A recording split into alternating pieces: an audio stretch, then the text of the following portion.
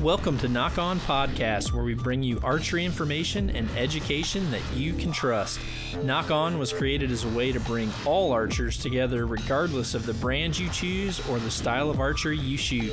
Knock On Podcasting will deliver professional insights to the latest gear, proper shooting technique, along with high-level equipment setup and tuning. Did you guys game? We used to, yeah. Yeah, some of the guys. Call of Duty. It would always freak me out. Did you really? I didn't. I just watched. I sat there. I'd do the C-130 on call fire and just fucking murder everybody. Just buzzing around. Yeah. How close to like what you'd really see was it? Those new games are pretty close, but I can't. My hand-eye coordination, because what I want to do, what I see, I can't do with my thumbs Right. on a controller. Too small. So Your thumbs are too small. Yeah, that's what she said. But yeah, it gets frustrating, so I give up. Then I just fly the airplane and kill everything. Well, dudes, You murder thumbs. Yeah. we murdered the course today. Bert, I always feel small next to you. Same. That's why you put them over there, huh? I mean, I am totally out of shape right now. I feel like Vito needs Got a couple pillow books over here. to sit on. Yeah, I think we're like equally the same size, and both of us are always like, I think you're bigger than me. I feel that way. Yeah. I forget who I saw the other day where when I looked at him, I was like, oh my gosh. There was someone that was like 6'11". Oh, I know Okay, where he it was bigger than you, though. But actually, Brock was there.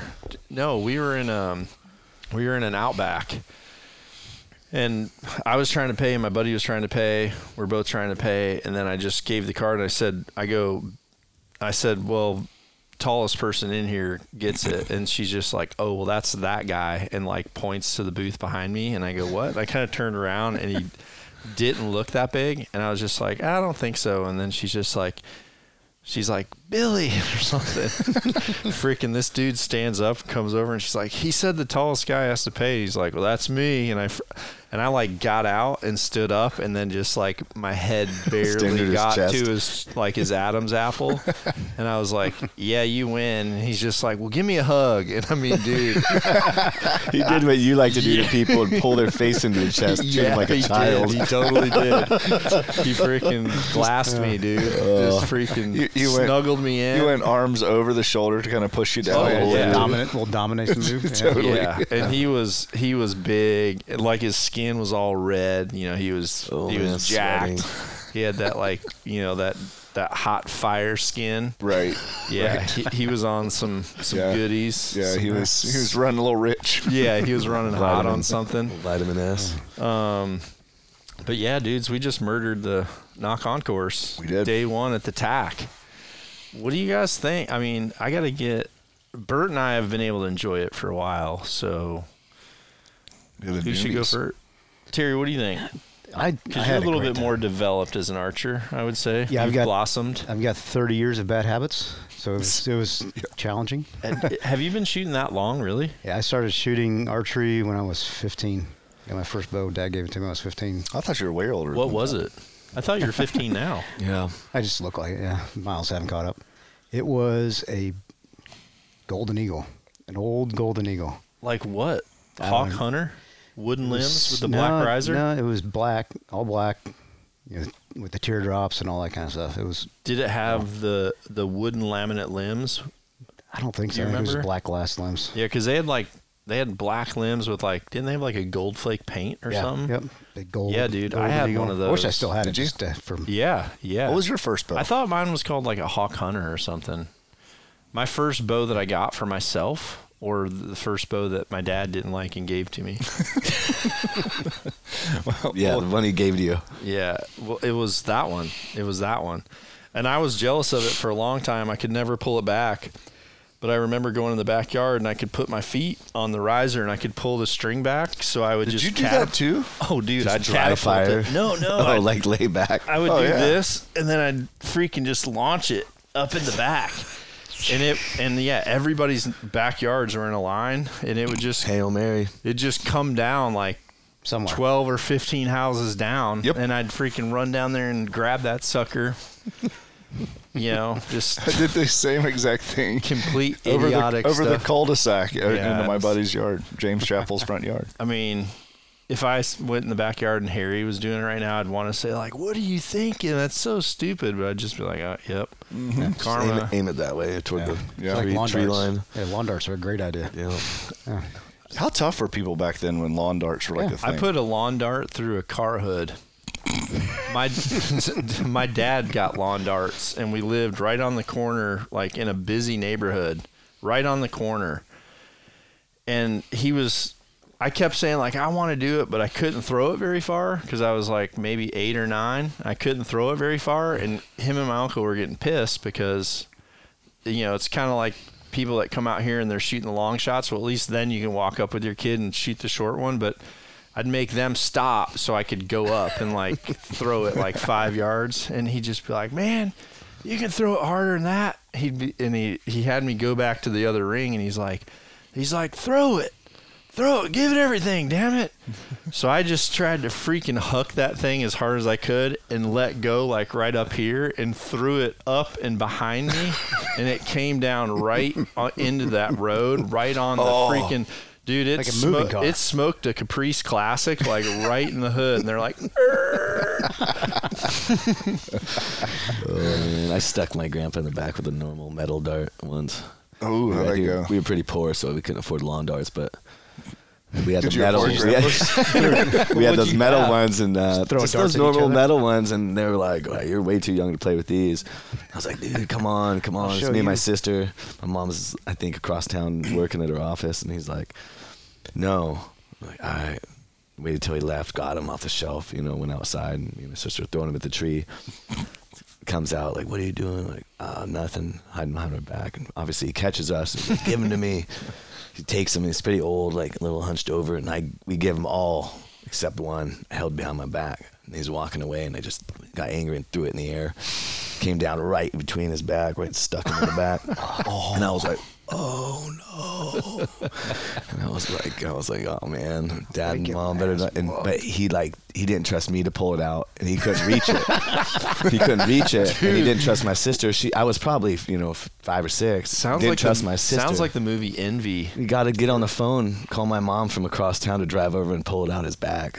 So you got penetration on that. Oh yeah, dude, it You stuck. almost had a pass-through. It stuck, dude. It was a real lucky shot. He's like, old back. It was The old man just couldn't reach it, man. I got whooped. Bad. Did But you ever I'm see good at that darts mo- now. Did you ever see the movie Envy with Ben Stiller and Jack Black? You have to look for it. It's really good. It's about so Ben Stiller and Jack Black are like best friends, live next to each other, but they always are trying to come up with an idea of like having something that isn't their shitty job that they've got. So Jack Black keeps coming up with these like stupid things, and so one time they pull up to a stop sign, they see a dog take a dump, and they see the guy like have to grab it with a plastic bag, and they're like, "Ugh." So Jack Black said, you know what'd be cool is if there was like a spray. Oh, it's the poo be gone. Vaporize. Yeah, Vaporize. It's so good, dude. They're business partners. So they're like, he's like, "Where's the shit go?" You just spray it, And he's and like, it disappears. Yeah. dude. He's like, "No one knows, but it doesn't matter." But anyway, It's so good. Christopher Hawkins is in it, and he's like this hobo that's giving terrible advice to Ben Stiller, and he's the one that gets him envious and tells him to pretty much like get back. Ruin his business. And so Ben Stiller loses it like towards the end of the movie. He just falls off the deep end, and he's like pissed. And Jack Black had this cool like little archery range, and build he's a nice envious of it. house. So he just grabs a bow and pulls back, and just like shoots. And he ends up smoking Christopher Hawkins like right in the back, and he can't reach it. He's gonna kill his horse or They should something have too. invented Yeah. He the. kills his beautiful white stallion. Yeah, what was he called? Smokey. Smokey, dude. It's funny, man. Where does it end up? I forgot where it ends up. Like, it doesn't all come back. Or it's just taking it and putting it somewhere else. Or Well, something, right? yeah, they don't know where it goes, but somehow or another they like get derailed, and they, people, they're like protesting, like, "Where's the shit go?" So they end up like they lose the business, and then at the end, like Ben Stiller comes up with the idea of pocket flan. So they had flan in like toothpaste tubes. So stupid. Sounds delicious. It's a good movie. I haven't seen that one in a while, man. Vaporize. You need to have like something that took darts out of your granddad's back. If you spray it Yeah, not me. If they had those like robot claws, like what your grandma uses to get the cans off the top, with like a 90-degree bend in it, yeah, they could. a J hook on it. Maybe the little Like back in that arrow era, puller. that would be something my grandpa would like invent.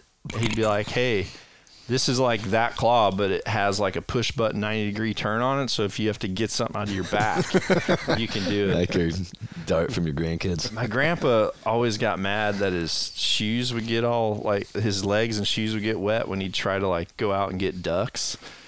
You know, like so he was trying to make these big like canoe like kind of canoes to go on your feet. They're like snowshoes made out of styrofoam, and he was like convinced that this was going to be his big invention. Versus waders. So he would be out on the pond, like trying to like Huge walk demand. forward. yeah, trying to go with these, and then Double he'd wipe canoeing. out. Yeah, he had these big like foam canoe shoes. Just not going anywhere. You know, it's just sloshing back and forth. you need a little Just fan till he wiped. on your back. You know? Little props on the back. Single. Yeah, like little water skins, like your skis. Yeah. That would be the Was he wrong like way, the not the dad other way. on Yeah. Gremlins that had all the wacky? Oh, that's the best, dude. It's got that one square thing inside the spoon. No, Has shaving. The has a- toothpaste shoots out. No, that's Sitting not Gremlins. Yeah. Yeah, it No, was. yeah, Gremlins, the dad. Gremlins. Because that dude got Gizmo. Yep. Yeah. Because he goes into that Asian shop down below, and that's where they find Gizmo, and he's trying to like, hey, do you want to buy it? Oh, I'm thinking Goonies. Yeah. Goonies, the one kid, his dad was a Data. Oh yeah, the 80s Goon- were good for Yeah. inventions. Yeah. I Yeah, was somewhere on yeah. vacation, and we like came around the corner, and we were on a boat, and they said, "Yeah, that rock out there is the rock from Goonies." Is that Oregon? Probably. It's an Oregon, right? Nice. The actual North like Coast, where yeah. Willie was, Yeah. like where Willie Yeah, came Wild out. Willie. Is that where it was? I think it was Yeah. North Coast. Yeah, it's either North Coast, Cali, or Oregon. I think it's Oregon. Somewhere up in there. Yeah, I what it don't looks know where like. I was. I remember like going one time, and that they told us that. Some of that's But, actual footage, I heard. actual footage of Yeah. what? A real In pirate the ship? movie. Real yeah. pirate ships. Yeah. Did that what that the pirate ship treasure. look like? The treasure was real. Yeah. Until you guys So got was it. sloth. So Terry, your first bow was a golden eagle. Oh, yeah. And then that was we're- a rabbit hole. We went down there. Yeah. How old were you? 15. Yeah. Oh, that's awesome. Yeah. And then, what was that like? Did you start hunting right away, or? I did. So I shot my first deer when I was 15, and that just hooked me. Yeah. So that Christmas, my dad got my In bow. Indiana then, Yep, too? Yep. Dad got my bow, and that next year archery hunting, and shot my first doe that winter, and it's just been all downhill since. Jeez, Wow. I got that jalapeno juice in my eyeball right now. I feel like someone pepper sprayed me. Beto, when did you start? When did you start bow hunting or shooting? Like 4 or 5 years ago. Is that when you started? Yeah, I kind of did. I hunted a couple times in the teams, and then when I got out, I went up to Colorado and did one hunt, shot my first elk. For and some then reason, switched I feel like you and I were already communicating then. it was been, just very. You were just in, and you're yeah. like, dude, I just shot a bull or something, Yeah. and then you. That was that first year with that was 4 or 5 years ago. Was the first year. Okay. I only did 1 year with rifle, and then I just switched to bow. Okay.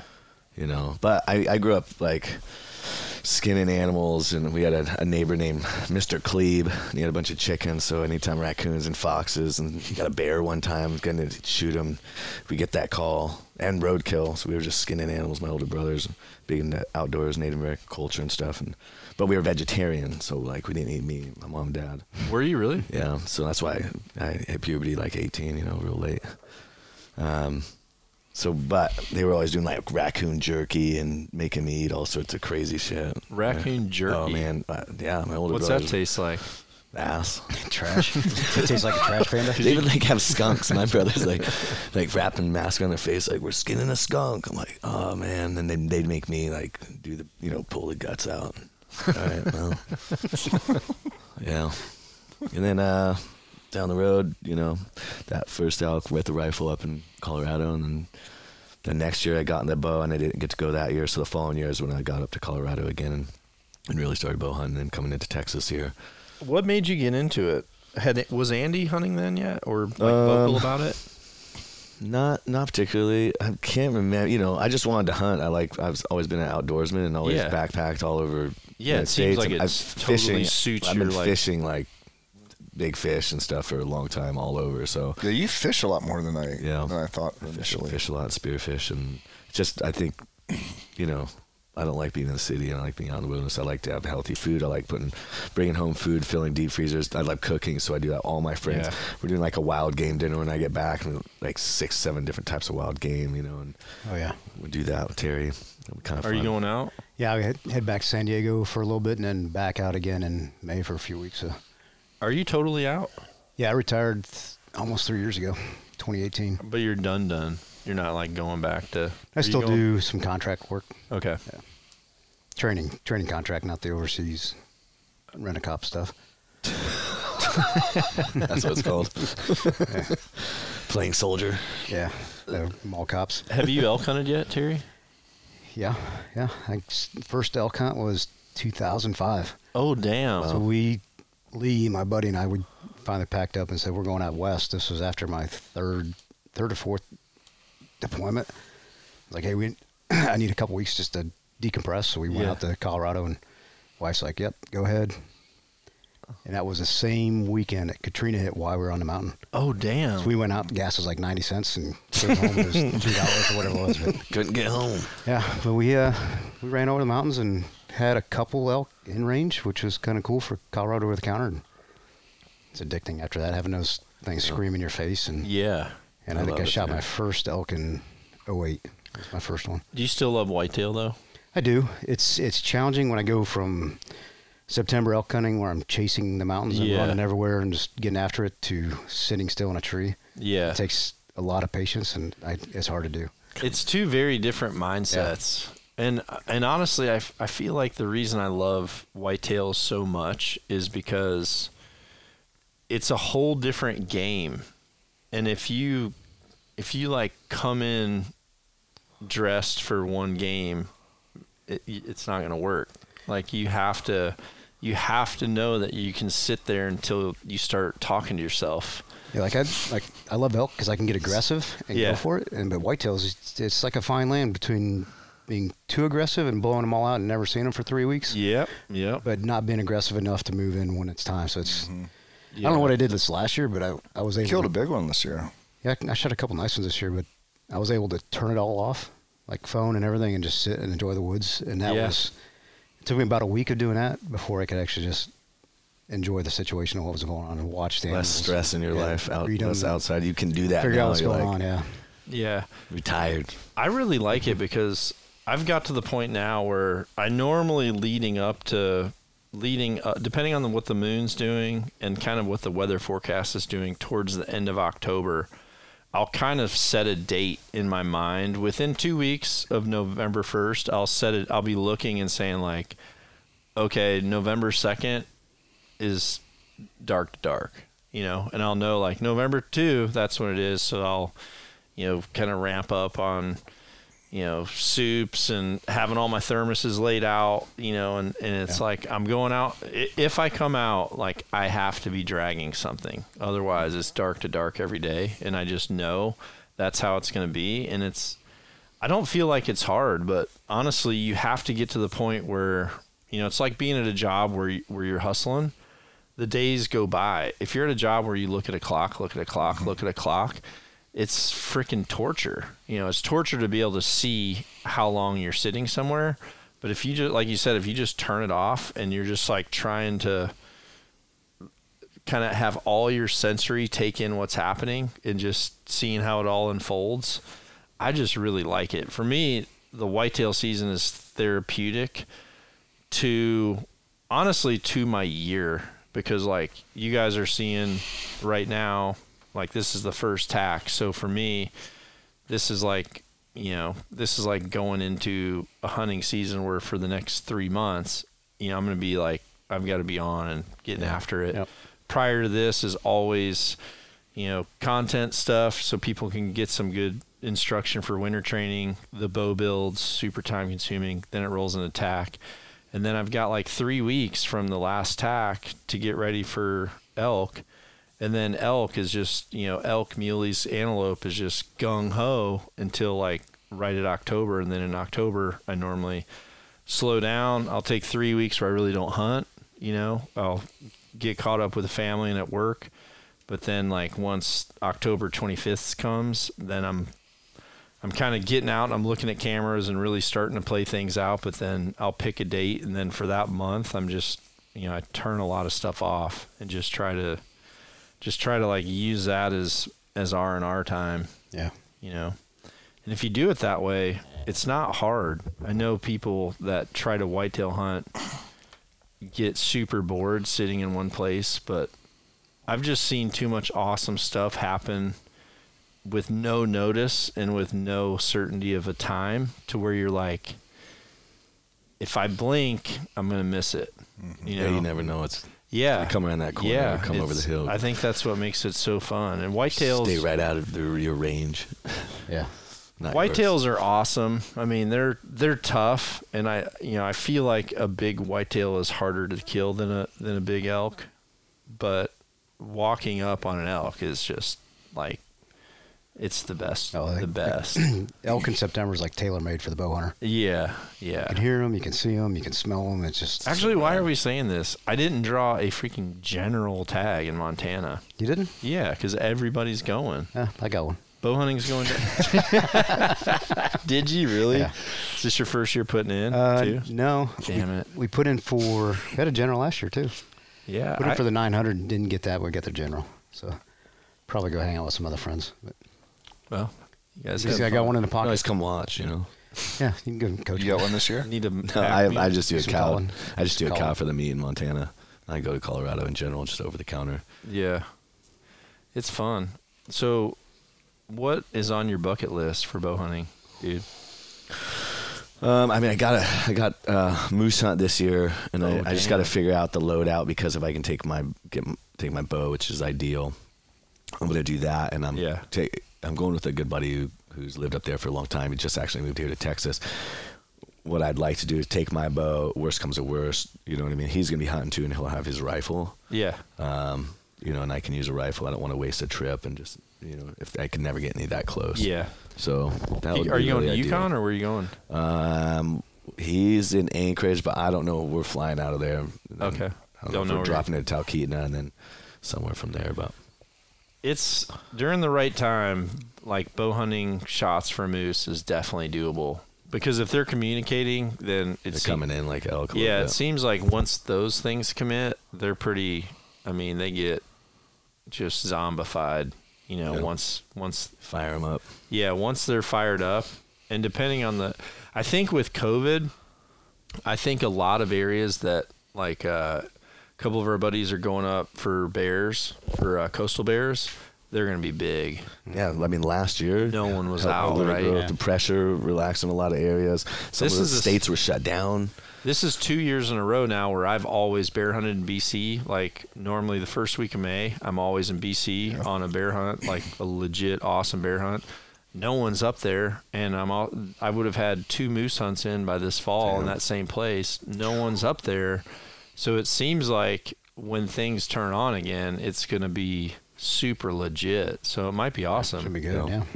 Yeah, I wouldn't be afraid Red to take Stag your would bow. be cool. I can't imagine what Canada has right now for bears. Oh, okay, it's I mean, fascinating. if they go a second year without it, gee. What's going to be what's going to be sad is where Canada's at on like deer, deer and kind of moose fawns and stuff, because the bear populations are going to get super high, and it's going to put a dent. It's going to put a dent in those other things for sure. Yep. Yeah, the people not out there banging wolves could definitely be a problem. Are the rivets hunting still? Are they hunting? Nah, man, They did a little bit, but little bit. They hunted themselves and stuff That's like what that. I mean. But for the most part, they always take American customers. Mm-hmm. And talked to them the other day, and they're like, "Yeah, we haven't booked a hunt in this year or last." It's so ridiculous. It's crazy. I mean, that's their livelihood. Yeah. They're just Yeah. sitting there, and they got to keep doing all their stuff. They're scouting and baiting and doing all this stuff because they said, if it gets opened up in 30 days, they have to be able to drop and go. So they were spending all the money the whole year doing all the stuff because they kept saying, well, we might open in 30 days. And they're like, well, we better stay on task if they open us. I feel like I've got to get the shots just for the point of, like, when they open up Canada, I want to be able to roll. Yeah. Like, if it opens up, I want to be able to bounce. Because if all those places are going to be legit. Oh, yeah. Oh, my gosh. I can't imagine you go up the there, bears it's going to be freaking, Yeah, because there's, some of those bears, when they get to the age of, they're like kind of knocking on a 7-foot door. If you give them 2 more years, they get there, but they also, like, get there with authority, too. Oh, dude, Think of the color phase, because it's like the color phase bears, a lot of times they have a hard time getting over that 6-foot mark, because as soon as you got a 6-foot color phase, like, people are putting the green light on. And, people are like, well, if it was a black bear, people would probably be like, yeah, I'll let it go. But color phase people want that color. But now it'll be 3 years on those color phase bears, right? That were all like kind of borderliners. They're going to be some freaking beasts. Big boys. Monsters. I know. I mean, Pops, when he was hunting with the rivets, he shot a 7.4. Nose to tail or square? Nose to tail hanging. Yep. Yeah. And I think Cam shot a 7, mid-7s as well, 7.2, 7.3, 7.4, somewhere in there. So you're just like, okay, those are some big freaking bears. You give them 2 or 3 years on top of that? I'm waiting for, like, pressure. If BC ever opens Grizz back up again, I'll definitely want to go back. Because that year that it opens up again is going to be when you could possibly bust a 10-foot, just like mountain Grizz. It was like 2008. South Carolina opened up the alligator season for the first time in 67 years. Wow. First time since World War II. How many 13s got popped? A lot. 13.6, 13.8, 13.4. I mean, like, first day. Never happened. Yeah, never happened before. I killed a 12.4. And it was like the number 23, 24 gator that year. It was I shot a 12. Stupid. I shot a 12.6 with a bow, and it was like it would have been number 2. This was like in 2001. A 12.6 with a bow was like number 2 anywhere. Yeah. And now, if you shoot a 12.6, it's like, all right, whatever. Cool. Yeah, that's nice. Yeah, they were just. I mean, dudes were killing them out of ski boats. Because the gators are like, yeah, I know, you're like, y'all don't ever hurt us. And so, you give it 10 years now, and that drops down. You kill an 11, 12-footer now, you're doing something. It's crazy. You think, like, when I shot that gator, and I kind of... It's a monster. Where was that, Florida? Mm-hmm. Yeah, it was down by, like, Okeechobee, I think. Yeah. But you start thinking about how old an alligator is. It's 12.6. It's like 50 years, right? Yeah, they were saying between 50 and 60. So, like, at that time... It was like 2001. Mm-hmm. So then I'm thinking, okay, this gator was a baby in 1951. Right. Look at what boats and motors were on that lake in 1951. Like, that dude. Yeah. Right. Yeah, that guy. Yeah, that dude. They can grow fast if they're eating good, man. Yeah. It's like an inch to 10 inches a year, depending on their eating. But they grow good until they hit 10, and then slow down. Yeah, and then once they fat. and then once they hit 10, because I shot later on I shot like one that was like 11 something, and he wasn't very far off lengthwise, but like once I got the head, I was like, oh, okay. There's a big difference between an 11-foot gator skull and a 12-foot gator skull. It's, like my 12-footer is like as wide as this like pad right here. Yep. I mean, it's like that. And then, you're like that on the 11. It's almost like it's a different thing, like that age class. Oh, like an 8. We killed 10-footers that were like 300-something pounds, 350. And my 12.4 was 600. Wow. And then they killed my cousin when he was a guide. He killed a 13.1 that weighed 760.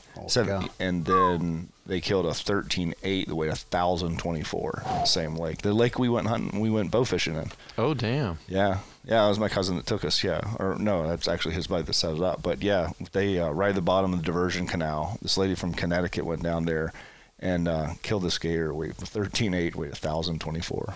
Damn. Jeez. But you figure he's sitting at the bottom of the canal. It's one of the most most nutrient rich lakes on the planet, and he's literally the bottom of the food trough, just eating everything that for 80 years was sitting there. Yeah, just getting after it. Just they And there's got to be one bigger. You yeah, know what I right. mean? Well, So you gotta think he'll there's- just get next one will there's get pushed biggers into and that biggers. spot. How much did bow hunting like help bridge that gap? Like when you said you came back from those deployments, you just wanted to kind of freaking Like for me, like archery is like completely different than everything I did for work.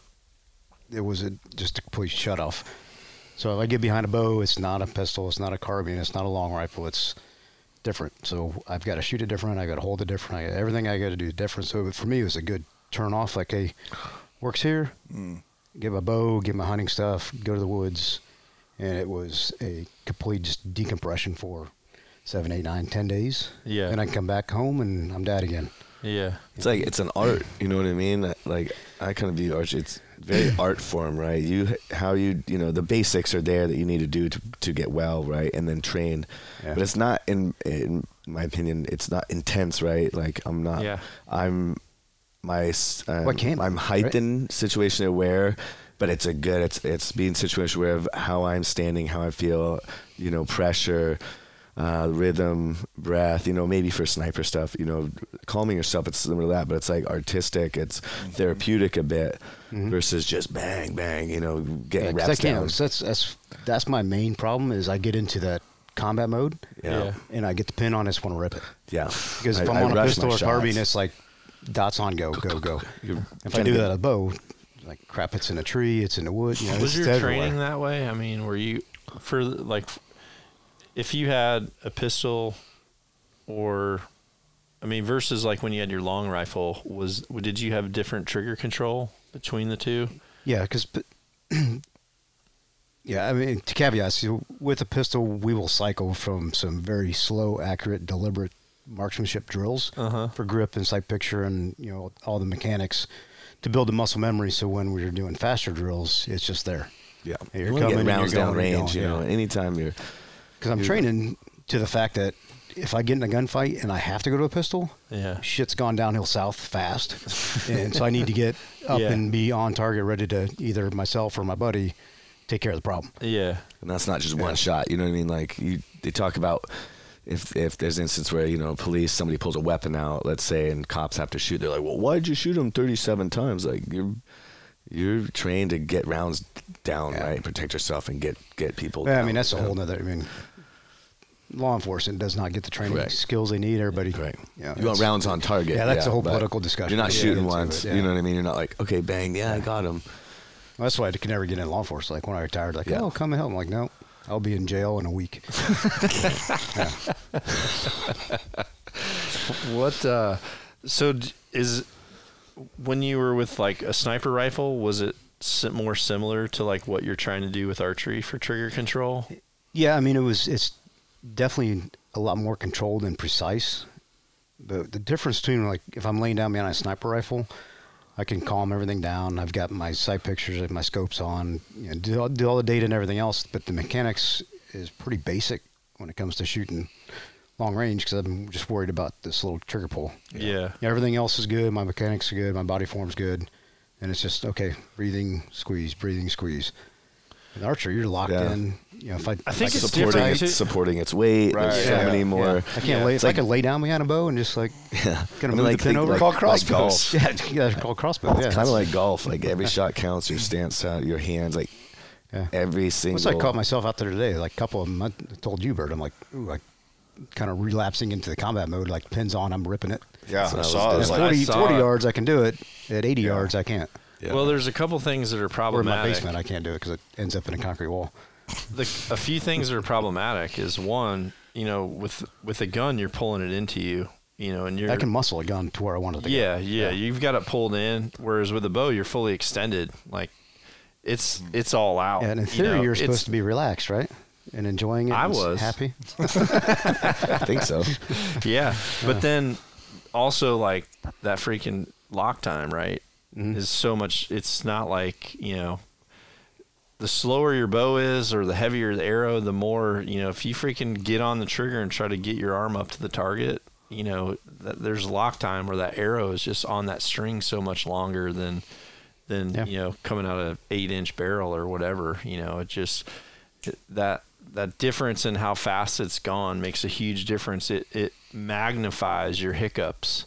Yeah, that's where it's therapeutic for me, because as long as I catch it, and as soon as I do it, then I know then the next 20 shots I'm good. I remember one shot where I was actually watching you, and I watched you shoot, and I'm like, oh, we got on that one. And then you even said, you're like, that was me. Yeah, because hey, my hand's right. So if you guys watch, basic I got steps. Process I think through. He does make baby sure steps anyway. Yeah. now we're getting into side stuff. Okay. Yeah. But I Huge gotta feet, go though. through that Huge process. feet. Of Huge feet. Step one is my hands on a grip right. Range, side style, and then think about every step of it. Points of performance Yeah, like that. yeah. That's my problem. I And I gotta go walk through my myself through it, head, 'cause my front brain, like, hey, stance, boom, figuring it out. You haven't like really gone through it properly yet, though. I try to just, sometimes being lucky is just full the best send. thing. Yeah, I just like, okay, there it is. just grip it and rip it. Yeah, because Yeah. I feel like a lot of the stuff you're doing, you've done from observing, and I feel like you're doing a lot of things good, but you also have limited understanding of the things that maybe you're not doing good. Right. Like the things that I see that you're not doing right are because no one's gonna ever make a told list. you. Yeah, I don't know what I don't know. Yeah, I usually just try to shoot the same exact arrows as you, so I can claim that. Well, that's mine. Right. Yeah. Yeah, I think that's for people that don't understand it. That's what's critical is, you have to understand what you're looking for, and then from there you can try to like self-correct. But if you don't have that, now, however, there's like an opposite end of that where there's people that are way more than qualified to be way better than they are, but they just lack this little piece of confidence to have someone that they trust just tell them like, hey, you're doing it right. Just do it. I've had a lot of people that come up and say, hey, can you watch me? I really need help. And then they pull back one time and I watch a shot and I'm like, you don't need any help. Just need practice. Just trust what you're doing. And, and then they normally have a buddy that's like, see, I told you, he won't listen to me. He wanted you to say it. It's like having a partner. Yep. That's the beauty of archery. It's like you can be as simple as you want or as complex. Like Jackson, his 8-year-old kid out there today, he's just ripping it, having Great a ball. time.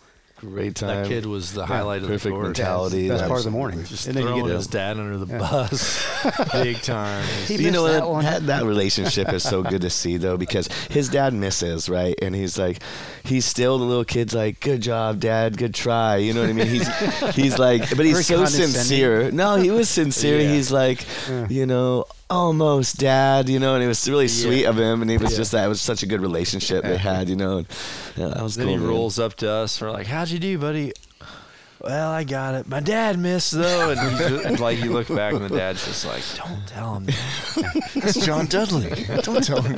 Yeah, his hands start shaking. Like, you want to shoot with us? John asked that the guy. community is great though, because everybody out here is just friendly and helping each other out and supportive. And it's like, man, this is a community and a family of They coil up snakes under the. coil up rattlesnakes underneath the targets for little kids to find. But I mean, It happens, man. Well, the Didn't have kid a was mouth, just but like, it's a- hey, did you guys see that snake? But then the group behind them. the kid wasn't scared. Yeah, but that other group's like, God, there was a freaking snake, and this almost had guy's to change his petrified of pants. snakes. Yeah. He said he jumped like 10 feet. Well, dude, that guy was sweating bullets. I think it's because they saw that Because you snake. invited him to shoot with us.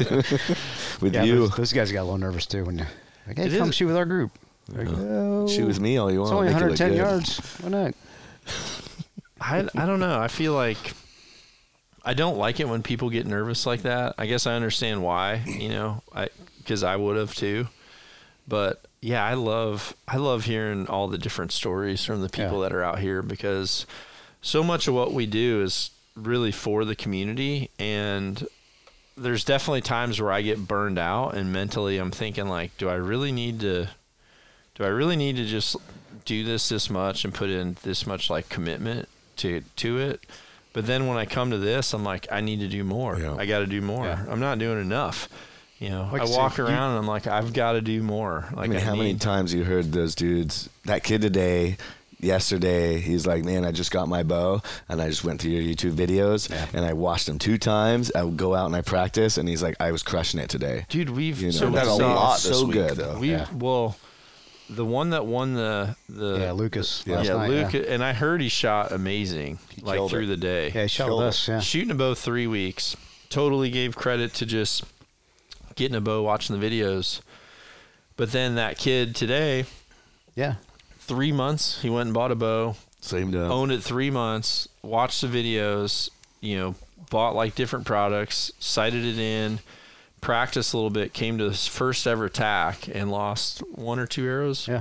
That's I think one arrow was into the rebar, he said. Yeah. Just Well, smile ear to ear. Yeah. That great time. the kid Jack, who I've mentored for years, best friends with his dad. Oh, that's right. Yeah, For your event, for Winter Strong. Winter Strong. He had just turned 15 and worked all summer. He said, I want to buy a bow. He had a kind of lesser bow a year or two ago, went to Winter Strong, talked a big game, got his ass handed to him. And he told his dad, he was like, I'm going to practice all year. I'm going to crush this next year. And I'm going to be a team captain. His dad's like, all right. His kid's telling me that at like 13 years old, 14, whatever. He goes home. He sees the bow I got. And he goes, and his dad's like, all right, well, you got to pay for it. Mowed lawns all summer, bought the knock-on bow, the whole deal. Spot hog sight, everything. I mean, his bow is exactly like rock and roll. And he just watched your videos all summer, all winter, and came in, and I bet he probably shot the best out of anyone at Winter Strong. Wow. Yeah, he did good. Isn't that crazy, dude? That's cool. And was running like he was Making a a team difference. captain, and it was awesome. Like Josh Hall and all these dudes were all in his group, and he's Josh and Trevor were texting me. And they weren't saying like, hey, they were like, hey, dude, wish you could have been here, but you got to see this kid. He's freaking tearing it up. Yeah, he was 67-yard shots, just dumping them right. I mean, and like the crowd was watching, and I'm like, oh, he's gonna nut this, like, and he's just dropping them right in there. It was awesome. I appreciate you sending him stuff. Oh, for sure. He was super pumped. Yeah, to go back in archery 20 years. Oh God. If someone what I wouldn't give to like start at that level like these guys are starting. Oh, well, that imagine kid. Like Andy, he's like, oh, I'm just gonna imagine best how friends we with the shot. best shooter in the world. And he's gonna teach me all the good habits right off the bat. I'm like, dude, I've got like 30 years of The bad other habits Andy. I got to work through. Which one? Andy Stump. Stumpy. Yeah. Stumpy had me nervous because the first time he came, he was like, he was 100% like, all I'm doing is listening. Like he was super content on just tell me what to do. I'm not asking any questions. I'm just doing it. And so he was just sitting there shooting that freaking silverback, and he was shooting at 20 and 30 and 40. And then I'm like, let me get you a sight tape. And I shot at 60 and got him a scale. And then I said, all right, shoot at 80 and let's see how your highs and lows are to mine. Because a lot of people, once you go further out, they start to lose that front sight, rear sight. They start to kind of get space underneath their front sight with their peep sight. So they naturally like start to shoot a little bit low just because they're not centering properly. But Andy was just like hitting. And then I just said, well, let's go to the end of that scale. Because I thought, well, if I take him back to 100, we'll like separate. We'll find a weakness. Yeah. So we went back to 100, and I shot, and I go, just aim for that knock, and he's just like, all right. And he's just like, dear, and it's just like my freaking red knock and his blue knock just looked purple, and I was like, That's so all right, good. we'll try to hit that one. And he's like, from here, I go, yeah, just I want to see you nut up like repetitively, and then it's just like. And I was just like, all right. I'm like, okay. Yeah. But like you said, could you imagine if you were 14 or 15 and someone just took you and said, here it is, and you didn't have to shoot like off your feet in the yard when you were a kid, dude, like we did? You're making better hunters, which is better for the animal. You know what I mean? I Like can the tell you- information and the. Yeah. in the mid 90s, if the best like pro archers in the world shot a course like what we shot right now in the mid 90s, like you wouldn't be coming off with only one arrow gone. There wouldn't be pros not losing arrows out there. I mean, Yeah, a long shot at there. It was like 50, 60 yards for one of those IBO tournaments. You didn't well, have you 50 was the max. So 50 yards was the max at a pro tournament. Wow. Did we have anything under 50? We had a today? couple 40s, I think. Yeah, I think I We missed had a few 40s. Yeah, but it was like a rabbit over a snake. Well, It was 73, Mongoose. 73, 54, 72, 42, 48, 57, 54, 43, 79, 100, 109, 82, 69, 56, 62, 53, 54, 110, 54.6, 76, 78, and an 82. yeah. Yeah. Get some of that with our Golden Eagle, I never bro. shoot over 50. Even with my That's a old first. overdraw, my 25-inch arrows, I don't think it would. I never shot over. I started shooting a bow like again as a kid, like probably 8 or 9 years. It was right. It was this movie. It was the year that Rocky. I mean, not Rocky, but Rambo 2 came out, where he blew up everything with a bow. Yeah, the explosive tips. I got a 22 I think Stinger. he had a Golden Eagle, didn't he? No, it was a Hoyt. Was it? Yeah, I had a Hoyt little Rambo. Jeffrey 22 Stinger in my yard, and I thought it was the coolest thing. No idea how to do it. Just watch Rambo and just did that. But I didn't shoot over 50 yards until probably 4 years ago, like at all. So like 25 years of thinking 30 yards was as far as you could shoot a bow. Yeah. You know, I didn't even really try until today. well, it was I terrible probably at it banged for some 20 out years. at 60 on a flat range at home, maybe a couple times. But I was like, if I'm going to be training to actual hunt, and I'd like to be really good, Well, in the 30 or yeah. 20 up to 50. I'd like to be really money. Not that I proved that today, but I never just trained out that It's far. a ton of fun shooting at 100, triple digits. Yeah. Kind of guesstimate a little Kentucky windage, my little Yeah, I don't T-Rex know if I'd arms. be But, taking that shot in real but you life. get them and you shoot them, and then in a hunting situation, if I'm shooting 30, 40 yards, it's like chip shot. Just like Yeah. if I Yeah. like when I'm sniper training, we're Yeah. going to train at a mile plus to make that 600-yard shot. Yeah. It's super easy and reliable. Yeah. Yeah. So did you guys have, I think Ollie was telling me, a lot of the snipers have kind of the no fail, no miss distance. Yeah, and I was just talking to some of the trainers. We used to advertise. I might get it wrong. I think 600 yards was our guaranteed with That's a what bolt you gun, said. body Under shot. any single circumstances. time. Yeah. I don't know if that's changed. So I mean, With to weapons, guarantee weapon that for technology. policy and everything else, yeah, you got to practice outside of that and windy and up and down the mountains and all that kind of stuff to guarantee that 600 yards every single time, cold bore, I'm going to hit where I'm aiming. Wow. I heard Chuck Adams say this like a long time ago, and it was like one of the few things that he said that has stuck with me. But he said that he goes, he said, whatever distance I practice at, he said, I'm only effective at half that. So he's just like, if you're going to practice at 40 yards all the time, should be a 20-yard shot as a hunter. Like as a bow hunter, you should be taking 20-yard shots. So the first time I started shooting hundies is because, I wanted to be able to make a 50-yard shot, Makes sense. And so, yeah, I mean, and it does. Sometimes I set up my full range in the backyard, especially if I'm doing content. But if you go out there 80% of the year, there's a target at 20 and there's a target at 90. So, I mean, I'll shoot a few at 20 and warm up. But when it comes to my reps, my reps are all at 90. I mean, I like to shoot. Yeah. It We can magnifies see, yeah. every bit of my mistake. I mean, I don't have to. If I'm at 40 and I've got something 2 or 3 inches out of the group, I mean, I could identify that to a number of things, especially just trusting my pin float. I can't really. But when you get out to 100, it's like that time. After we shot that long elk that grew behind us, I knew I needed to kind of go shoot with those guys. So I went back there. And so we were going to just do a volley. And we all drew back, and none of them had pins. So when we pulled back, I'm sitting there aiming, and someone just said, "Okay, go." And even when I'd said 3, 2, 1 for us, I'm still pulling through. Like I was always the last one to shoot because I'm not gonna punch it just for a picture.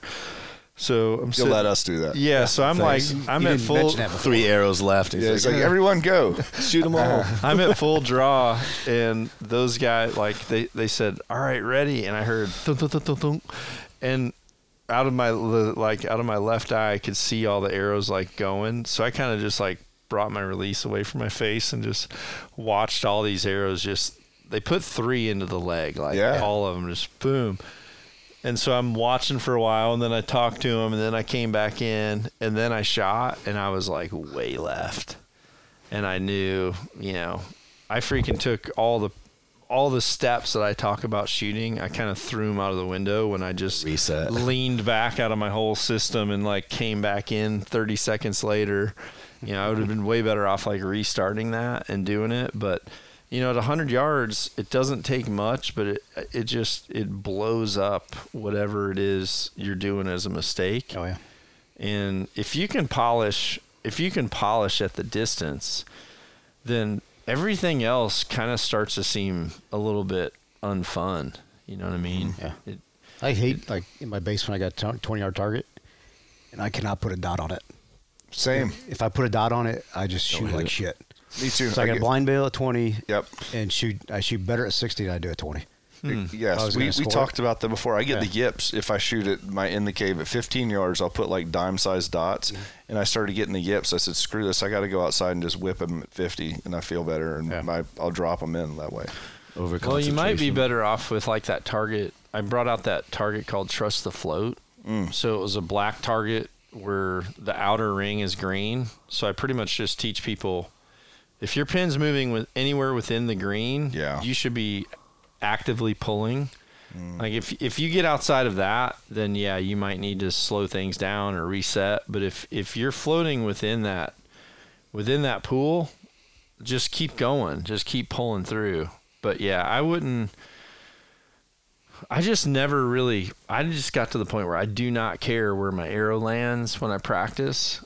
Everything I critique is whether or not I executed a good shot. Like, I always feel like if there was a camera zoomed in on me making this shot right now, would people see it and be like, damn, that was a good shot? So you got to trust the float. Dang it. You got to trust the float.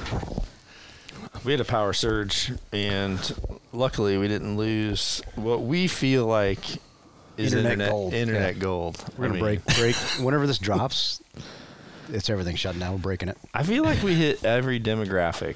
We hit Vikings with the beards, red hot chili pepper 2% red hot chili pepper, and Milli Vanilli fans. Both. Yeah. Oh yeah. You need to run down the street without your shirt on later on. Do slow mo. We got hobbits. Yeah, you got Lord of the Rings on this side. We're good. Smeagol. It's either Gimli or Smeagol. I can't tell. It depends on the size of his hairy feet. If I feet. lose any more weight from like not being able to work out, I'm gonna look like freaking Smeagol, dude. Freaking just get my ring and freaking my precious. That's what I was saying to my arrows today in my quiver. Freaking so just to backtrack, normally I try to go out ahead of all the registered times so I can, shoot with some homies for a few targets, and then as people catch up to us, I fall back and try to work through other groups and stuff and have fun. But we rolled out there. Sean told us to be ready at 6:30. I walked out of this trailer at 6:30, and I couldn't even see my truck in front of the trailer. It was so dark. NVGs. And it was like misty, and I could hear rain. So we kind of went up about 7, and I felt like it was fairly clear when we first got there, but then I saw that dense shit come out of the cedars. And then it kind of just socked in that little opening we were in. Yeah. So for the first 5 targets, maybe? Yeah, Mother Nature was fucking with us. Until we turned down that hill, for the first 5 targets, it was so thick that rangefinders were just like, not working. So we went old school on, what was the first one? Honestly, I wrote it down, but I don't even know if this is right because I just know how bad I'm. Well, I think I hung foam on that one. We were all high, right? We all guessed. Yeah, but we all guessed 75. Yeah, that was low. Yeah, and we were top of the core. We were measuring trees and trying to work our way, figuring out. Using the people in front of us. Yeah. It's like 15.9. Pretty sure that's not it. Yeah, we went 75, and we're like top of the 8, top of the core. So we figure I've got it written down as 73.5. The next one was like a really small deer, at 54.5, I shot it for 52.5, and we I didn't was have like, any problem hitting it though. I was aiming low, and guess what? Freaking that thing just started shanking off rattlesnakes down through there. So I was just thinking like, oh man, because one of my bad suits right now is, I haven't had to judge yardage in 10 years, so I realized today that I'm very bad at it. Yeah, it's not inside of 30 where I can just kind of hit the foam. It'd be so fun to do an unknown distance range, like when you do have rifles. But then again, arrows are so damn expensive now. It's like, especially the that's what they ones. do. That's what they. You want any green? Sure. If you want any green on your arrows, get out of town. Like, you're not guesstimating. It's not happening. But foam behind foam. Yeah, it's not happening. Yeah, originally shoots were unknown distances. Yeah. So they've made, for you haven't you're new into this. When I competed, they were all unknown. So when you competed, you never knew. Use a rangefinder. No, they weren't even allowed. It's pretty cool. Yeah, they were not allowed. You couldn't have any marks on your binoculars to figure it out. There were no systems that you could do. That's what guys were shooting the fastest possible boat they could ever build. Just as flat as possible. Yeah, because where you were at, there were some really good shooters in that area, and they shot. Did you ever go to an IBO shoot? You did? That was in fun. Bedford? Oh yeah, Bedford was a big one. I didn't do Bedford. I did some of the smaller ones up around us, but I remember Bedford was. Yeah, big Bedford was the first leg of the Triple Crown. 3, right? There's 3 big shoots like Bedford, then McKean, Pennsylvania, then Nelsonville, Ohio were the 3 when I competed. But you had to be on your game. But again, it was 0 to 50 max. Being 2 yards off at 72 is way different than being 2 yards off at 40. It's a very different ball game. Yeah, I did some 3Ds 2000-ish when I started playing around with them. I didn't know you're supposed to have a rangefinder. I just showed up this looks fun, guys. And they're like, who's this guy? And everyone had all their little stuff and their binoculars. And back then we were all carrying stools. No way. Did you ever see everyone with the stools and we had the tubes taped on the side of the little camp stool? Mm-mm. So you didn't want anything on your body because it was all restrictive. No one would when I shot 3D, no one would ever have a bino harness on their body. You had a little stool, you'd throw it over your shoulder, it'd close up. You'd always keep your binos on top of the stool. So when you picked it up, it would close up on your binos. And then we had tubes. You duct tape tubes down the side of it. And then someone ended up building a quiver that mounted on the side of the chair. And then they made a handle on the one side. So when you grabbed that and picked it up, it'd close your binos in the top. And then there was a little lunch pouch underneath. So you'd keep all your tools in there. Everyone just carried stools. No one had hip quivers. And it's kind of changed a lot. Yeah. But it was, I feel for people to come out here and be able to shoot a course like this is, there's just no way 20 years ago archers, people would be mad. Frustrated. They would have been mad. They would have, out here, it seems like it's a new era where, everyone we've talked to are freaking, I missed too. Well, it seems like, so this is my first TAC. It seems like TAC, people are just shooting it for the experience. We didn't keep score. No. But those 3D tournaments, you get some assholes in there that are shooting for points and trying to win whatever the prize is, and they're not very friendly with each other. Out here, everybody's pretty relaxed. You start putting money on anything. Well, truthfully, most of them are friendly to your face. But when there's money on the line, I've lost so much respect for people when it comes to calling arrows. When there's as soon as you're in a professional group and someone says hey, if we're going to call arrows this tight, we're only taking money away from each other. It's no, you need to shoot that tight so that you can legitimately beat everyone else out here. Because if every group is making an agreement on how we're going to call arrows, that's problematic. That's what I don't like about. That's a big reason why I started shooting for the teams is because I wanted there to be official scorekeepers and multiple scorecards with people that would call your arrows, not You call your. yeah, because otherwise it I mean, I would have won. You mean? yeah. Again. Yeah. Yeah, you would have definitely shot better today had there not been. Or if I had those exploding tips from Rambo. Yes. Dude, I think it'd be fun to do a super limited run of broadheads with you.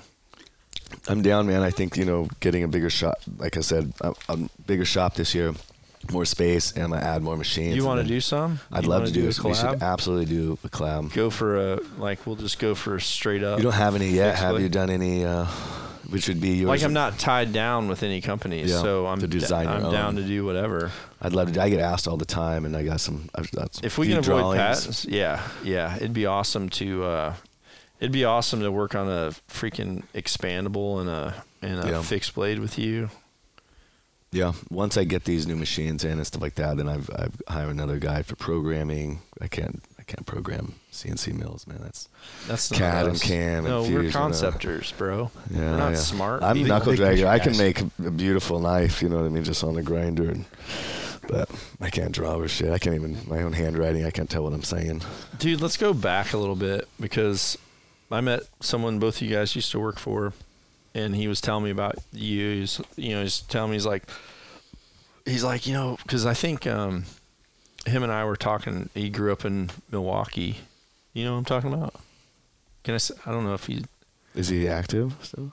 No, he's who I told you surfs with Jocko. His daughter surfs with Jocko's son. You know what I'm talking about? Starts Yeah. with a T. Yeah, I don't know if he wants his name out I there. don't think it matters. I think people know him. But yeah, he was telling me, he was just like, tell me your background, like where you started out skating and everything like that, which Yeah. was pretty cool because he came from like he was like always fighting, He's just getting in safe. trouble, and then he met Yeah. like a tattoo artist that kind of ended up talking him into going into the military. And then, he was just telling me the story, but you came from a really cool time period in California where skating was, I don't know if it was, for me, it seemed more awesome because I was from that era, because I kind of looked up to everything that was going on out there, because it seemed like it was at another planet to Yeah. where being in Illinois, I could see it in some magazines, but But it was booming out west. It was booming down you there. could occasionally get if all of a sudden you'd have this sticker that show up where it'd be like skate or die, you'd be like, whoa, damn, there's Peralta. like there's South like Carolina was the same way. It's like Yeah. California just sounded like this magical place where these kids are just shredding and doing this awesome stuff. And Dry building the pools brigade. everywhere. Yeah. Yeah, oh exactly. yeah, when you Giant saw ramps. pools, They're the hardest things to skate. I skate, grew up skating the street more, but we'd get in the pool, and then you hit the side or you hit the bottom of that pool, and you scrape on that pool. Where it's textured like for your you feet don't to walk. it burns for 2 days. It doesn't you don't heal quickly with pool fucking scars, man. They're no joke. I got some buddies. My buddy still skates for like Anti-Hero and stuff, Tom Grom, and he is one of the most incredible pool skaters. And he's a bit younger than me, but those guys, like the Anti-Hero guys, just absolutely rip in pools. And pools are, I think they're the toughest. You know what I mean? To skate, guys just rip out.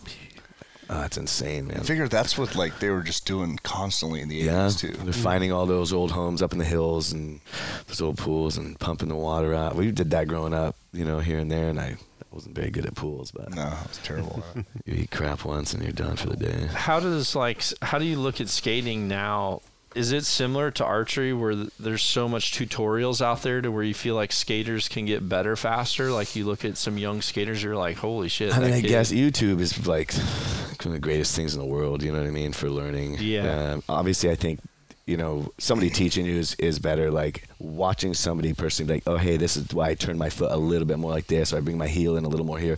I actually turn it under sooner rather than later. I start farther up on my board. It's the same thing with learning anything. If you actually have that one-on-one and someone's good and they can tell exactly what you're doing wrong, it's going to be easier. You're going to learn faster, obviously, than watching somebody on a flat screen tell you what to do. Yeah. It's out there. The greatest thing in the world is practice. time doing it, doing it, you know, and then time doing it correctly, because you build those bad habits if you don't have good instruction. One thing I will say about practice, because for me, I feel like there's lapses in practice time for me, because I really need to have a purpose to practice. I'm not good at practicing with no purpose. It's really hard for me to justify the time, because I always like to train for a reason. And that was hard for me when I was always going over to see Sharon in England, like as we were going through the immigration process, because when I go to England, I couldn't shoot in the backyard. Like I would shoot through our house in Liverpool. I'd open up, like I'd shoot from the living room through the kitchen and then have a target in the back garden. And that was like 18 yards. So I'd shoot through the whole house and open the back doors, and it just got like 18 yards. Yeah. It got so boring to where I just felt like I was losing it, because I didn't have anything to really prepare for.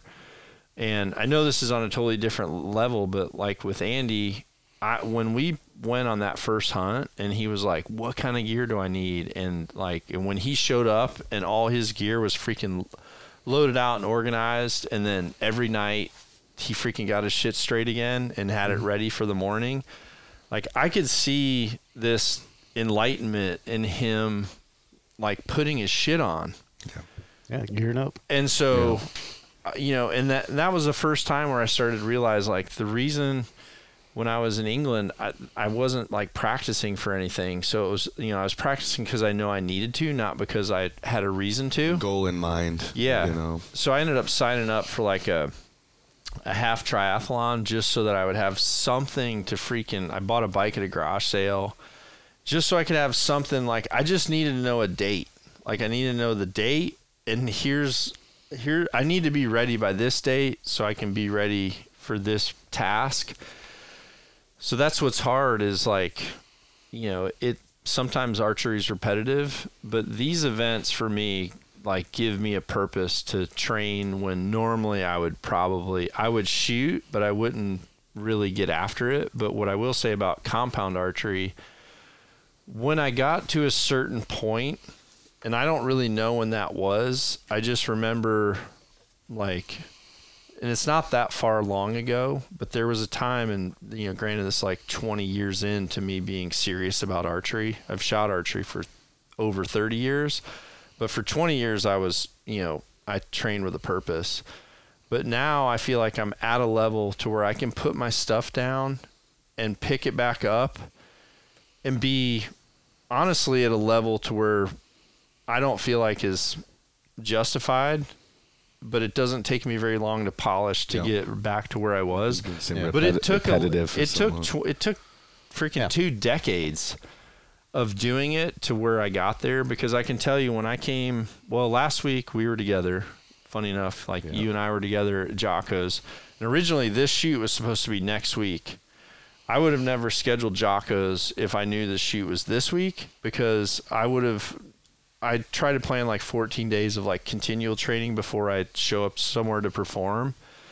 So I wouldn't have went to Jocko's and then been home 2 days and then came to this. And then I hadn't really shot up until Jocko's. And then when we went out and we shot on that course, like for me, I was worried about this week because I hadn't shot I'd been working on everyone else's stuff. So I hadn't been practicing. So when we went out and shot that little course, to me, I'm like, if I'm not shooting 12s on every target on a course that's averaging 43 yards, for me, that's problematic when I know I have to come out here and bomb 80s. Yeah, and be what people, kind of do what people expect me to do at these longer yardages. And thankfully, we had a day to shoot a little bit at Black Rifle. Yeah.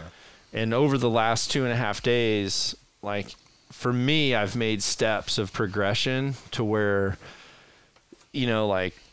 today I kind of came into the pocket and I anchored, and for the first time when I went to check front sight, rear sight, I realized when I looked, and I was mentally coherently going to do it with my conscious thoughts of looking at my front sight, rear sight alignment, looking, checking my 6, checking my 3 for, for alignment.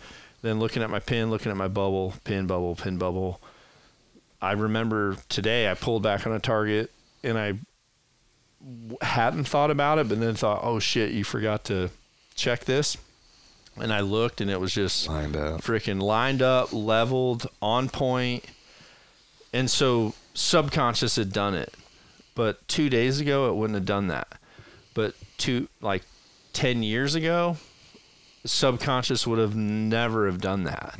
I think there's got to be a certain point where that subconscious will start to do those, it's kind of like a blade, right? It's like once you get a blade to the right shape, the polishing can happen in a much shorter period of time, but taking that meat off, really grinding and grinding. Yeah. It takes time. You're making that decision, right? If you're consciously, it's in the front of your mind. You're building that neuron pathway to do the right steps and in the same position. Same with shooting, you know what I mean? Yep. You build that and you do it so much that there's guys, that are doing so much CQC in the house, come in and you're just seeing that target, you're bringing it up and you're never looking straight down okay, through my, through my optics, whatever it is, red dot on him. You're in and you're up and you're firing and you're just money every time. And everything's the most comfortable. And you practice it so many times, you're looking over your sight at that target, and you're doing the same spot, drilling it every time. Flow state, right? Yeah, that's what it boils down to. Yeah, you reach that. Yeah. Like when I was in prime, and I'm long past that, but it was almost to the point where you don't even remember where your sights are. Yeah. They just go to the right thing, and you're engaging the target and moving on, and your body is doing one thing, but your mind's already 3 steps down. What's the next? This guy's gone. Yeah. 3 guys down. I've got a hallway down here. I've got something else going on, because everybody around you doing the same thing. So you get that kind of that mental flow state of a group, and everybody's working together, and it's well, from a physical standpoint, it works the same way. Like from a strength training side, you train so hard and so long for so many years to get relatively strong, but now at 44, I've realized I could kind of stay pretty close with laughably less effort and time. 2, maybe 3 days a week. I'm 6 weeks out from kind of whatever I want to go for. But do you feel like it's that 25 years of hard ass work? But I've thought about this, and I think about whether, I know I trained poorly for the first 20 years of me lifting and loving lifting. Mm-hmm. Because I was just, reps, taking Cenogenics and freaking, doing Agent the Orange 10-8-6, baby, But then, once I started to realize, you can make lightweight feel heavy, and you can make a workout out of anything. Yep. And I feel like I've been more efficient in staying in shape to where I haven't lost it. I just need to hone it. Yeah. Part of me thinks is it my age now to where I don't have to melt myself down to where I'm sore 3 days out of the week. I can do 3 hard workouts a week, and I can train 3 times with a bow, right? With a purpose a week. Yep. And I can be where I need to be. And potentially, did I used to overtrain? That's sure. That's my thought process is. Well, maybe overtraining and changed your body's makeup. Right. If I work out, since working out for so long, being the team's being fit. Sure. If I go and I put 2 weeks of lifting and my body's already changing, it's way stronger, leaning out, what I mean? And that's, if you're overweight or you're not healthy and you're 2 weeks training, you're not seeing those results. Your body's physiological makeup and it's memory physical too. Makeup. Yeah, that memory. It's going, I know what this feels like. Just stimulate me just enough and I could be back there. I always call it touch the curtain. I could touch the curtain once a year.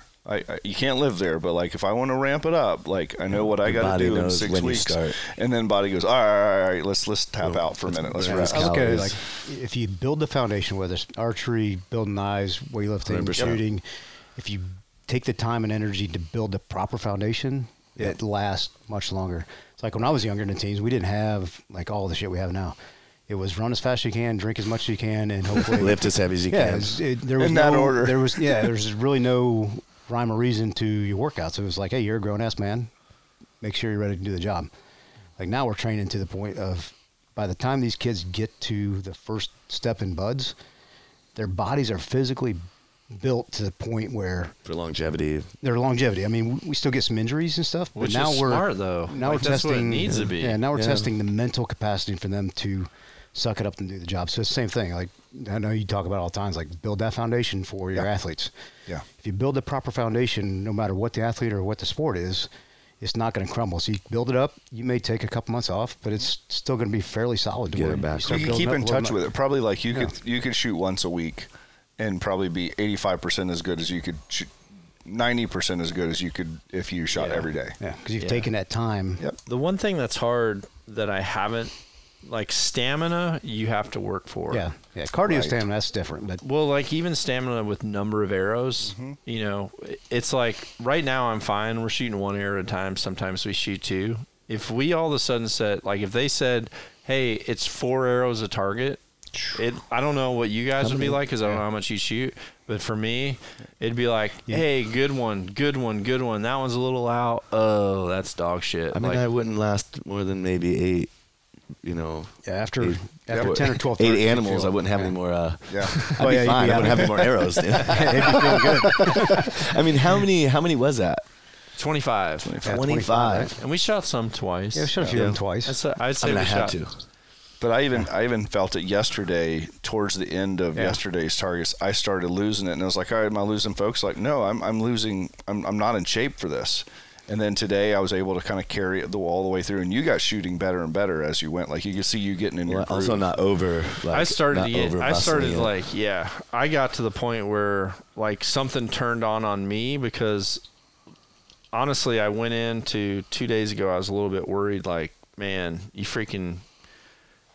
going to have to dig deep for this one because you showed up, you procrastinated, like, Didn't do your homework. yeah, you procrastinated, Did you it, know? did it in the car on the way to school. Yeah, because I had to, Hey, if you wait till the last minute, it only takes a minute. luck. the day before we came here, I Team's built T-shirt. 3 bows because I had to bring one for someone, and then I had mine. We had 5 days of 30 to 40 mile an hour winds. Could never get sight tapes. Like it was horrible. And so yeah, I knew at Jocko's I wasn't on point. I mean, I was marginal for me. I was marginal, but I also knew like where I needed to be. So yesterday, towards the end of us finally practicing, I could feel my shots getting into a cadence. And so that's why when you said like, "Hey, let's go out," I thought, yeah, I need to go like see how my long shots feel. And then once on I the started, Sasquatch. once I started feeling that, and I'm like, okay, like I've like cracked the ice. So now I know, I know it's still there. I can see it. So it like by the end of the weekend, I'll be like very different than I am today. Yeah. But like I just know myself from a training point of view. It normally, if I've taken a break, it'll take me 7 days to like get to the point where I can recognize clean shots and my body knows what it wants to do. It'll take 21 days, and I feel like I could kind of be ready for anything. But Now, I know you shoot a little bit lighter bow than you do when you hunt, right? When you're doing quite a bit. Yeah, quite a bit. What would happen if you were shooting your hunting bow? Because I would assume that increased intensity would shut down on your frequency of arrows that you could shoot. And like, where do you find the sweet spot of you're still flat enough and doing everything close enough to what you're doing, but obviously you can't shoot 4 days in a row out here at the TAC with your big bomber bow unless you're really in shape for that. Yeah, I mean, I think like pulling it isn't a problem. It's like it's the frequency of a 70-pound bow versus a 64. Like sending that frequency back into because that vibration like goes through and then it comes back through. It comes back through my arthritis everywhere. So if I'm gonna put in 200 or 300 practice arrows a day, I just don't want the jar. And the thing is, like, when I come to these events, like, my bow's a little bit louder at a TAC event, but I'm shooting a lighter arrow. I'm shooting a little bit more speed. I'm because they're really long shots in the wind, and I'm forced to take them. If I was hunting, like, I wouldn't, if there was an elk at 100 yards and there was a 10-mile-an-hour crosswind, I'm not ripping that shot. I'm going to get into 50 yards. I'm going to get to 50 yards, or I'm going to keep pressure low and keep eyes on them and wait for my time to where I can get to that. Whereas here, I need to shoot and move on to the next stake. So, like, my ballistics of my arrow, my vane configuration, everything's a little bit different here than what I would hunt with. So, I mean, that's why I call challenging. Well, it's more suitable. Yeah. It's more suitable. So here's a question for you. But I also want to be able to, like, I want to pin for 120 yards. You know, so like if I'm shooting a 550 grain arrow, I'm not going to be able to set my pin to 120 yards. I'm going to be getting 100 yards and then guessing. And for me, I don't want to be guessing, because someone that's like, oh, that's John, I want to freaking video him shooting this shot. I don't want to be, because for me it's fun, but for someone that doesn't know, it's not like I can explain, hey, I wanted to shoot a 550 grain arrow out here. Right. I don't have a pin for this, but that's what the course has. So at this point, I'm just aiming at the horns and taking my best guess. Like, I need to be on. So just having that extra speed and a different ballistic coefficient is just allowing, you know, listen, I'd love to come out here with a 338 Lapua, but, you know. Well, that's what I was going to ask, but I think you answered it. So, like, on a sniper side, we'll run heavy calibers instead of lighter calibers, but we'll train with lighter calibers that have very similar ballistics, or shooting with our 300s. So I was wondering if your lighter bow, lighter arrows have very similar ballistics to your heavier bow and heavier arrows. I think you kind of answered if you got a 120. Right, like could you use a 19 tape for both of them? Or I could get them similar, but I would need to up my poundage to the point where, you know, it wouldn't be fun to be practicing and training. And the thing is, like, so when I shoot my course, but I fall back and shoot with other people, and I also shoot it all 3 days. Right. And then I'll do novelty shoot at night, where I'll go down and shoot for some type of charity or something like that. So, you know, if I'm putting 100 arrows through my bow, I don't really want to be pumping 100 arrows at 75 pounds. So on these lighter arrows, do you see how much difference is like a left to right 10-mile-an-hour wind? Definite difference, which is why my vanes are so much shorter, just because I want less surface area coming across. So, yeah, I've got a faster. Close enough? Huh? Are they close enough to where if you ripped an 80-yard shot at an elk with your hunting arrow, would it be similar to an 80-yard shot here? Well, this arrow is much faster. I'm going to guess 20 feet per second faster.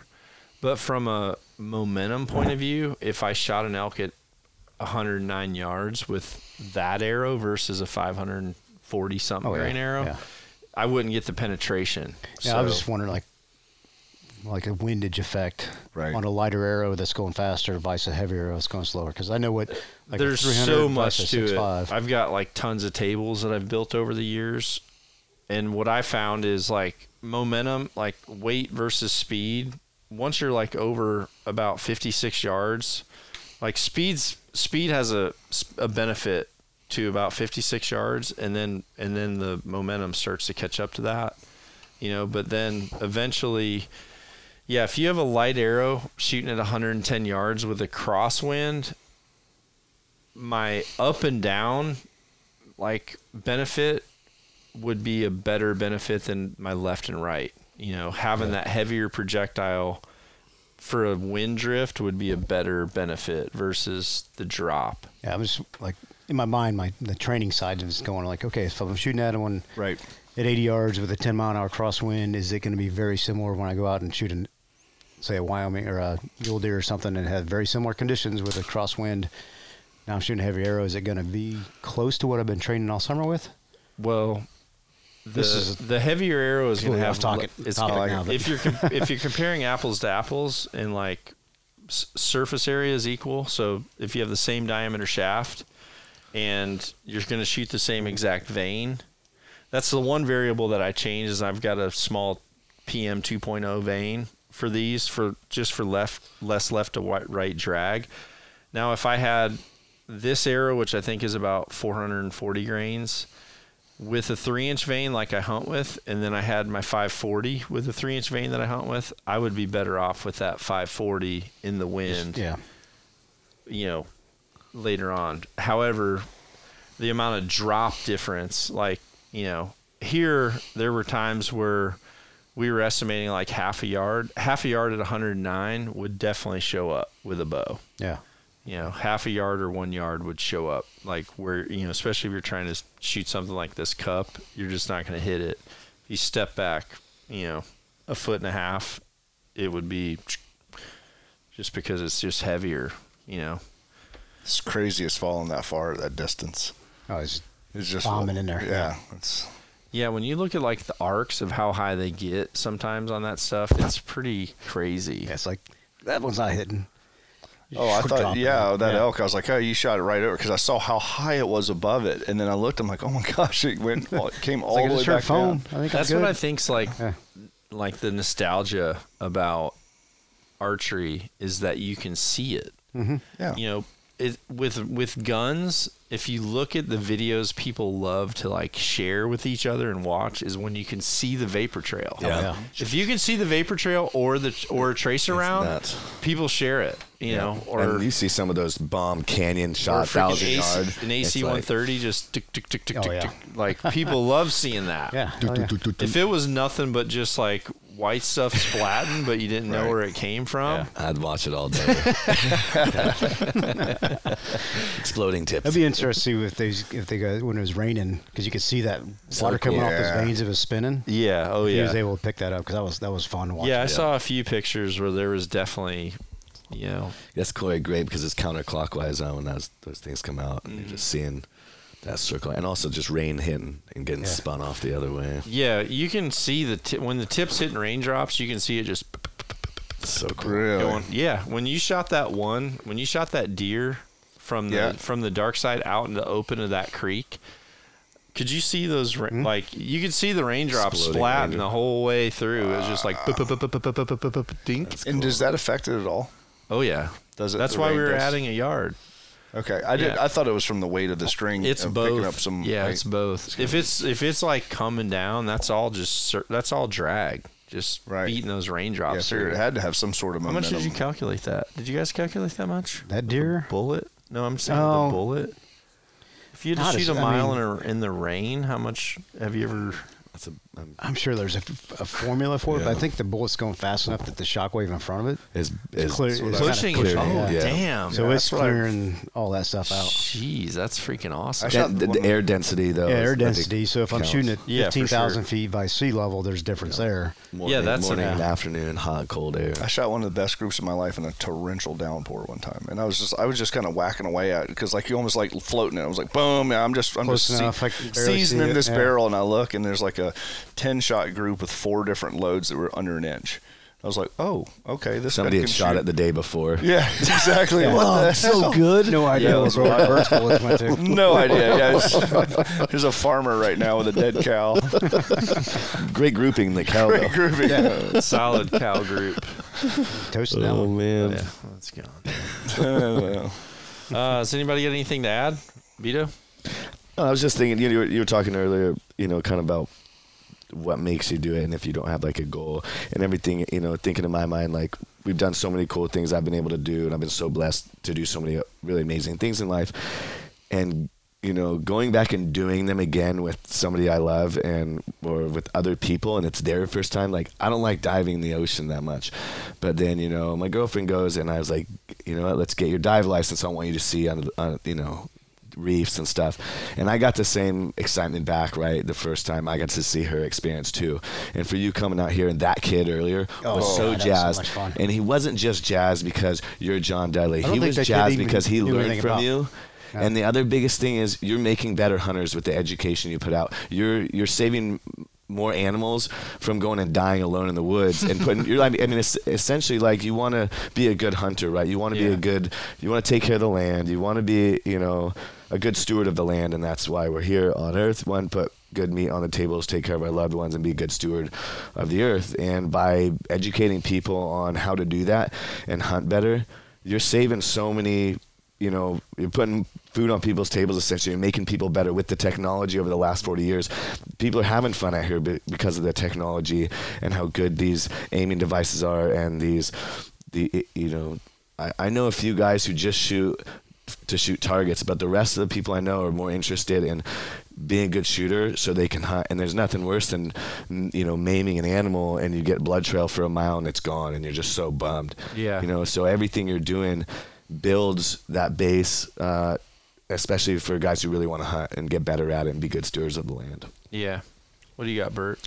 Well, and just to kind of go off of what Andy said, and not only learning the archery game, and then of course you want to hunt more, and then you think you can be more effective, and you are more effective, but then that's just the cover charge to get into learn the other things of the outdoors will teach you, perseverance, life, all the other stuff. And if you have this thought in your head and this thought in your feeling in your heart, you're like, okay, I've done the homework. I'm going to go out and I'm going to get into the outdoors, and I have a really good chance of success if I do all the things I do right.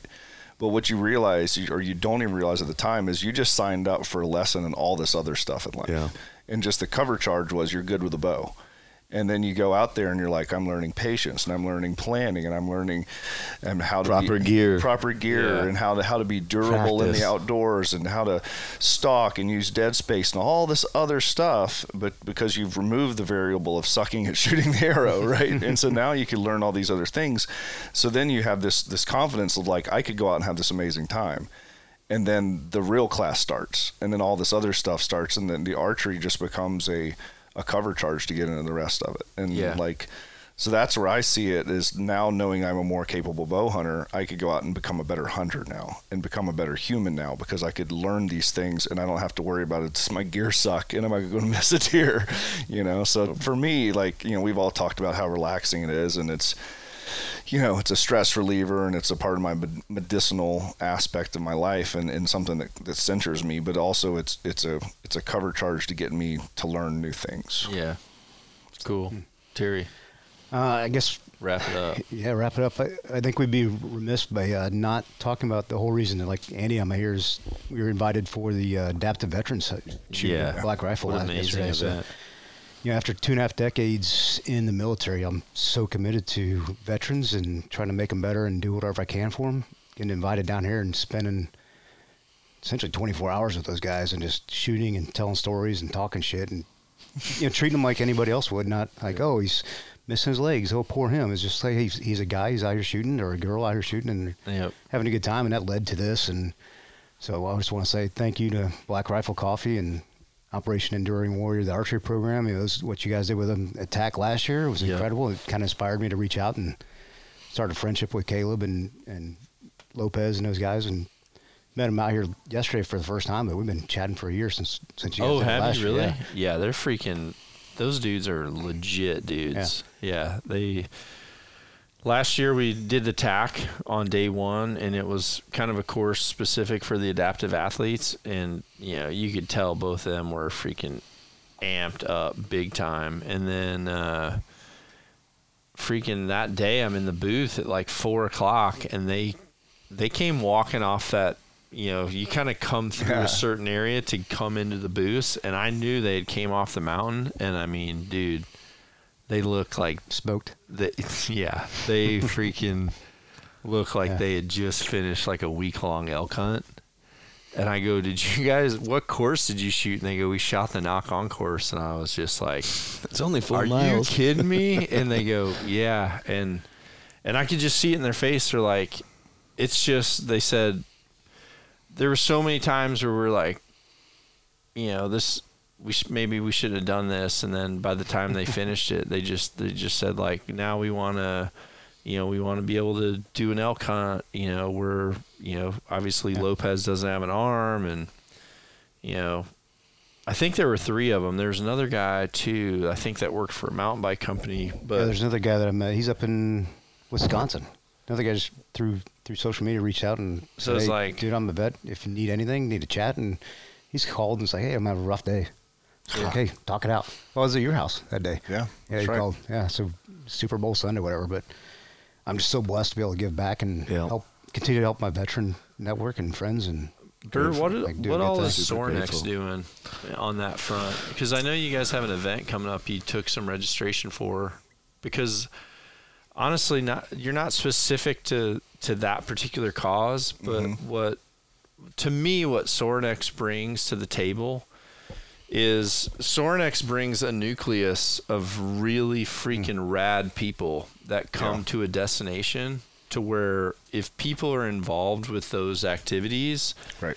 they meet people that honestly it would be really hard not to be inspired or even, you know, even if you're a person that naturally is inspired, you're not going to go back home and freaking put on cruise control. Like if you go to something with those types of people, and that's the thing. I mean, we're in the human performance space, right? But then when you kind of start looking and you go, well, all of this is human performance, whether it's archery, whether it was military, whether, you know, and you go, and there's also always a streamlined hardship of training that has to get someone prepared for that. And we could all tie into that together. And so when we started Summer Strong, we're in our 14th year, but when it came from all strength conditioning experts to bringing veterans in and bringing different people from different sporting backgrounds in, we realized there was this synergy because everyone had a mutual respect, but they didn't have a mutual competitiveness. So being, you know, you guys were team guys, and, you know, although there's a brothership with team guys, you're not impressed by other team guys because they're you guys. They're your peers. But you'd probably have a really interesting conversation with the guy that won the gold medal in the shot put because it's something you haven't done. And it's like, and then you get talking, and there you go, oh, you feel the same things I feel getting out of that community, and you struggle with the same things, and you had the same adrenaline rush and the same sacrifice, and you did all this, but you were throwing a steel ball, and I was hiking in the mountains of Afghanistan. Strangely enough, are really similar. And maybe we could talk to each other and help each other, and there's just mutual respect. And that was kind of starting to pull people that were different or seemingly different on the outside. When you realize when you sit down, everyone's very, very similar because everyone is just high performers that wants the best and doesn't mind sacrificing. And then when you bring that together, and so I've kind of joked, I said, you know, Sorinex, we sell steel rectangles and stuff like that, but really I see it more of as a social experiment because I see what could happen in a community if you do the right things for the right reasons. So, you know, are we in the military space? Well, I didn't serve, but I try to serve you guys, and my company does. But, you know, that's where I see the value of what we're doing, and that's what keeps me excited. Like, we're going to sell racks regardless. It's a lifestyle. Racks. Right. Like it's a lifestyle branding. Yeah. With those common people, whether it's still active duty veterans or, like you said, like that professional level, to become a professional, that time sacrifice, blood, sweat, and tears, right? Yeah. And it's, you're saying the same thing, but like you said, you're selling, you know, weightlifting equipment. Yeah. But look who you're bringing together because you sell pieces of sharp metal. It's a tool. Right? I'm not even a knife nerd. You know what I mean? I'm just an end user. Yeah. But it's so wild. Like the relationships that I've built and friendships I've built. I mean, people send pictures of their newborn babies to Kelsey all the time. It's just I sell a knife. I sell a tool for people to use, and the coolest relationships, friendships, like, you know, from you, Terry, you know, you, like, it's all been through people I know, the networking, me wanting to create an end user tool, but it's the lifestyle branding of the collective people who are attracted to each other and push each other, drive each other, and make each other better and support those and protect those who can't support themselves. The authenticity of what you guys do and who you guys are is what drives everything. Your branding, but the brand is not about any one piece of part. It's the transparency of the person and everything else that's there. You're supporting. So good. You're supporting you're supporting someone you connect with, and if that, as long as that transparency's there, and you're not putting on a front to where, you know, radars go up, then it's authentic, and that's, everybody wants to be part of that. Yeah, I mean, heck, like you said with your knife 5 years ago, awesome, bro. my kids, absolutely. umbilical cord cut so with a rad. half-face blade. He did. It was awesome. He cut his kid's umbilical cord with his half-face blade. You did. Yeah. Kodiak, of course you did. Kodiak 5 years ago, he just had his birthday, his 5th, and his umbilical cord was cut with his knife that Andy made me 5 years ago. Yeah. Damn, that's so freaking awesome. His first drop of blood was rubbed into the hand. You were the first one to do that. We've since had 5 or 6. You know, I have a couple of videos.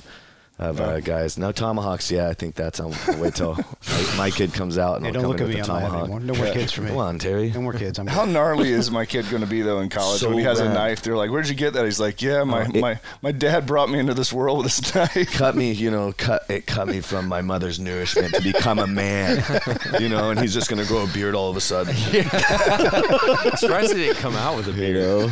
But I mean, that's so rad. And then it becomes his knife, and then he uses a knock-on bow, and Terry's guiding him, and he cuts it with with his knife, and puts food on his table one day for his wife and kids with that same knife, with the same experience meeting good people. full circle. That's freaking awesome. As long as he shoots better than me. It just claims John's arrows. All you got to do is You got to claim John's. his kid. You got to claim his animal. That's my elk, John. Sorry. All right, knock on everybody. Be sure to visit knockonarchery.com to see our entire line of trendy knock-on lifestyle clothing. knockonarchery.com.